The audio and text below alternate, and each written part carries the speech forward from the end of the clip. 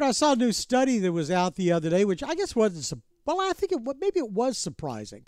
Looking at all the business schools in the country, if you go to Cox School of Business at SMU, you're going to have the third best salary of all of those schools after 5 years. You'll be making over $100,000. Well, that's an incentive to get off the couch and go to business school, I guess. That also has got to be pleasing to the dean of the Edwin L. Cox School of Business at Southern Methodist University, Matthew B. Myers. He joins us right now. Dean Myers, good to have you with us. Thanks for having me again, David. Appreciate it. That's really impressive. I mean, it kind of starts out slow, 50-something or other, but escalating in 3 years to over $100,000. Where are all these people getting jobs?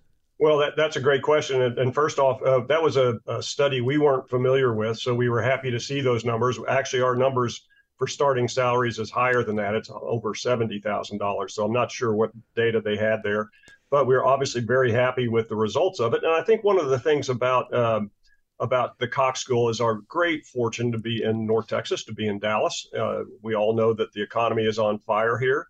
A lot of the new employment that's taking place is in areas that have very, very good career trajectories, not only from salaries, but from the standpoint of advancement inside the organization. And the Cox School is very linked into that. The undergraduates are from everywhere. And in fact, talking to President Turner, he's surprised me that so many are from the East Coast. I would guess at the Cox School, it's more people that are here, maybe have existing jobs that take off and go to business school. Yeah, on our graduate side, our MBA program, we had some great news this year. Excuse me, our MBA program in U.S. News and World jumped all the way up to number 33 from number 41, and we were at in the 50s just a few years ago.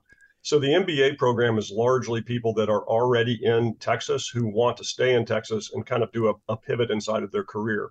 But the undergraduates, they come from everywhere. And we do have, as President Turner mentioned, we do have more and more kids coming from the Northeast. Always have had a lot of kids coming from California, and that continues. More and more kids coming from the upper Midwest and the Great Lakes region as well. They want to come south.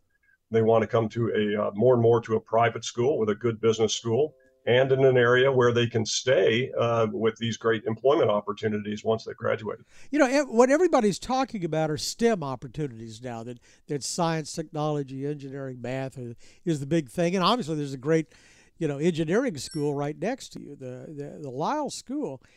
Are you at odds with that? I mean, is there competition? Do kids have to choose between, a STEM education and a business education?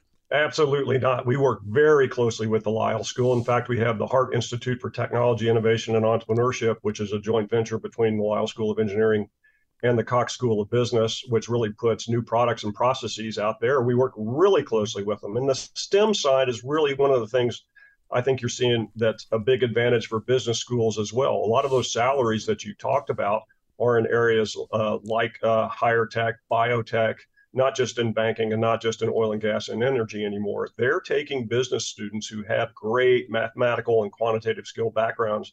And so the STEM, kind of the rise in STEM around the country, and particularly in the South, particularly in Texas, is benefiting business students as much as they are engineering or the hard sciences. But the portability of a business education, I've always found fascinating. There was a wonderful guy who was a friend of ours, Al Casey. And Al Casey had this remarkable career. He was, I think for a decade, he was CEO of Times Mirror out on the West Coast, publishing. Then he came and he was, for probably a decade, he was the CEO of American Airlines, was the guy who moved it from New York to North Texas. And then he became Postmaster General, and then I think he headed up the Resolution Trust to bail out, all the ills of the banking community. And I asked him, I said, how could you have a career like that? He said, you got to have a business major. You got to be, I got my MBA, and that's the thing that did it. And it gave him this ability to pivot. Right. And I think the part of the understanding of what graduate education and even more and more undergraduate education in business provides people is the ability to lead. It's not just the capability to run accounting spreadsheets or understand banking statements and business models. It's the ability to lead. And I think the top business schools are the ones that are focusing on that. And that translates across every different industrial sector and across for-profits and nonprofits as well. So it is a very valuable degree to have. And we think as Cox grows, one of the things that we're really paying attention to is how to focus on developing that next generation of leaders, not just for Texas, but nationwide. And I think it's working to our advantage. And of course, the other challenge is how to pay for it. I mean, we've had all this, talk about the tuition remission and forgiving, student loans and that sort of thing. It's brought that, but that's for undergraduates. And then you layer on, an MBA, a graduate program, and it's just, how do you pay for it? Yeah, that's a great question. I think more and more I would guess, this is anecdotal, but I would guess that more and more full-time MBA programs are being populated with people who don't have undergraduate business careers. They're engineers or they're chemists or they're political science or what have you, who are really trying to grab that opportunity to understand business and leadership in business. I think one of the things we're seeing nationwide is that more and more undergraduates from the top business schools, they're not going back for their MBA because one, they've received such a great undergraduate business education, and two, they are fast tracking so quickly inside of the organization. They're basically working and getting their MBA at the same time. So the combination of those 2 degrees and the costs that go with it, we're seeing that alleviated a little bit because of the quality of the undergraduate business degree. And in some cases, the employers will pay for this, right? No, that's right. In many cases, if the employers are really trying to beef up their business capability, particularly as businesses that are growing on the technology side, on the biotech side, and the healthcare side, they really need to bring those healthcare professionals or those technology professionals into the fold of understanding business. In many cases, they'll send those individuals back for working professional MBA programs that are, you call them weekend programs or executive MBA programs. In many cases, they subsidize that tuition in order to make sure that they've got the best talent inside of their organization. So can you perpetuate yourself? I mean, you've got so many graduates out there and so many are around here. Are they coming back on campus and recruiting, rising graduates of Cox? Oh, David, it's the virtual circle. It's the best thing we've got going. We've got over 40,000 alumni worldwide. And our relationships with those alumni and with the companies where they work, it's a strategic relationship. It's not a transactional one. So they come back and they hire our graduates, but they also help us build new curricula, build new programs, help us modernize, help us keep up with the constant pace of change inside of business. So it's a great opportunity for us when keeping those alumni engaged, whether they're in Dallas or whether they're in Singapore or London.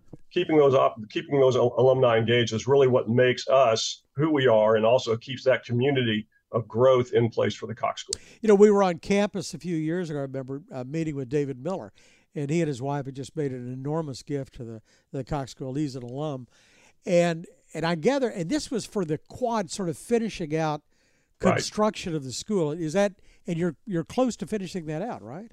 We are. We're over halfway, and we broke ground on May 6th of last year, and we're going to cut the ribbon on the new David B. Miller quad in May of 2024. So we're less than 10 months away from the grand opening of the quad, and it is going to make a world of difference for us. Not only is there more room for our students and a greater opportunity to teach in a very modern way inside of the organization or inside of the school, but it also brings a kind of that sense of newness and that new era of business education into play. So we're very excited about the launch of that in May. The Millers have been fundamental in making that happen, as have so many other key donors and supporters for the Cox School and SMU. So about 10 months from now, we're going to have great news and a lot of really good pictures of cutting that ribbon. So David's background is, it's financial, but it's energy. It's oil and gas and deals. And so is that still the push, the crux of what goes on at Cox School? The McGuire Energy Institute is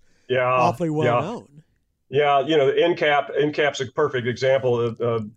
David Miller's NCAP group is a perfect example of really what's catapulted energy finance into the forefront of what's happening inside the energy marketplace, and in many cases inside of the finance and investment banking and private equity marketplace too.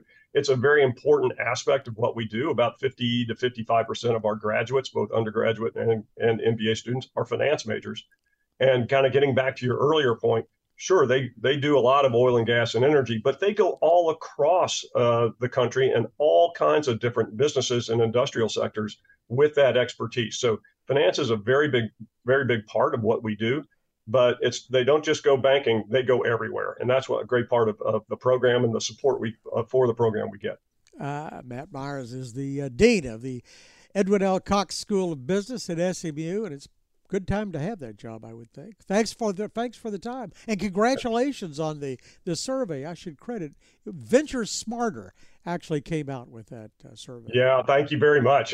We got a great team over here doing really good work, and we hope you come over and visit the new building when we open her up next May. I look forward to it. For more of our conversation, go to krld.com/CEO. I'm David Johnson, News Radio 1080 KRLD.